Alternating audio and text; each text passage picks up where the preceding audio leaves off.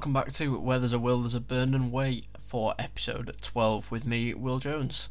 I hope everyone's had a good week and has enjoyed the guest content in the last few weeks with Phil Mason and Harry Campbell. I'll be looking to make having guests on a much more regular thing now, as I'm happy with the recording quality, and I feel as if it'll help to grow the channel no end too. And there will be an exclusive teaser announcement at the end of this week's episode on next week's guest, so only the most loyal listeners will know who that is a week in advance, so stay tuned for that. A quick shout out before we start to Tom Beresford, a friend of the show who hosts Fellow Bolton podcast Wanderers Weekly. I was meant to be recording with him this evening for his podcast, but has been struck down by the COVID vaccine side effects. So I'm hoping to be able to rearrange that with him for another time once he's feeling much better.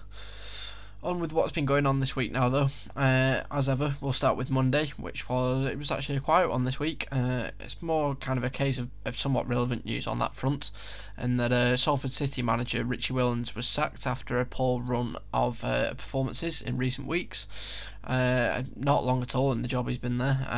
They obviously were and still are chasing a playoff place, but have just been bang out of form at the minute, and I know we're playing them in a week or two's time. So obviously, with all due respect, I hope things don't pick up too quickly there under new manager Gary Bowyer. That's tongue in cheek, of course. I do wish him well, but just not too well when we meet once again very soon. Tuesday was a sad day, though, unfortunately, as we learnt the passing of Frank Worthington at the age of 72. He was a true club legend above all else, an iconic figure in football before my time, though he's still held in such high regard and will continue to be now. He'll always be fondly remembered by the footballing community generally, and of course all associated with Bolton Wanderers. Thoughts with his friends and family. Rest in peace, Frank Worthington. Also on Tuesday, in terms of somewhat relevant news elsewhere, with no Bolton midweek game once again, promotion rivals Forest Green slipped up at the hands of Mansfield. It was a ball draw there, whilst Tranmere, who were also up there of course, drew 2-2 with Colchester, coming from 2 behind there, so still more drop points, but it obviously just meant that Saturday's game against Forest Green just became a whole lot more important. Wednesday, once again, was a quiet one. There always seems to be a lull in midweek of Wanderers-related activity, doesn't there? But Thursday was quite the opposite, though, as it was the Trust Board live Q&A, hosted by Jack Dearden and Darryl Morris, which, of course, was an opportunity for all members and non-members to quiz the board on the role of the Trust, really, post-club crisis, and how we're working with the club to create a better future for our supporters. It was a well-attended event, despite some claiming otherwise, but it was one which I thoroughly enjoyed and was proud to represent the Trust, but also the younger generation of fans on that. So I'm hoping everyone was happy with what they heard and are clear with what we're about, really, and what our aims are going forward. As always, if not, you can obviously get in touch via the usual methods. I'll be happy to answer any questions you may have. Friday, it was former Wanderers skipper and another club legend Kevin Davies' birthday. 44 he turned, so happy birthday to him. Obviously a belated one from myself and all at BWFC. Obviously the attention was kind of beginning to turn though to the following day's game at that point against Forest Green, with Sky covering the game. It was a very much calm before the storm kind of day that was. Saturday was then, of course, match day. Forest Green early kick-off. It was a massive game, which thanks to other results and subsequently teams dropping points around us, a win would mean we'd sneak into the automatic promotion places for all of about half an hour, admittedly, with other games following swiftly. But even so, swiftly after rather.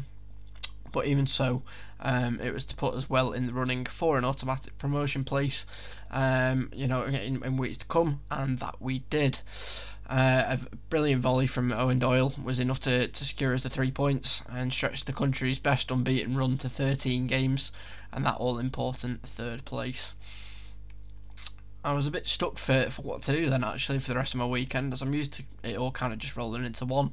In the aftermath of the game, you then have a few drinks, and before you know it, it's the end of Saturday, you're hungover Sunday, and you're back to normality Monday. But I was a bit lost for what to do Saturday afternoon, really. I mean, what do most people do?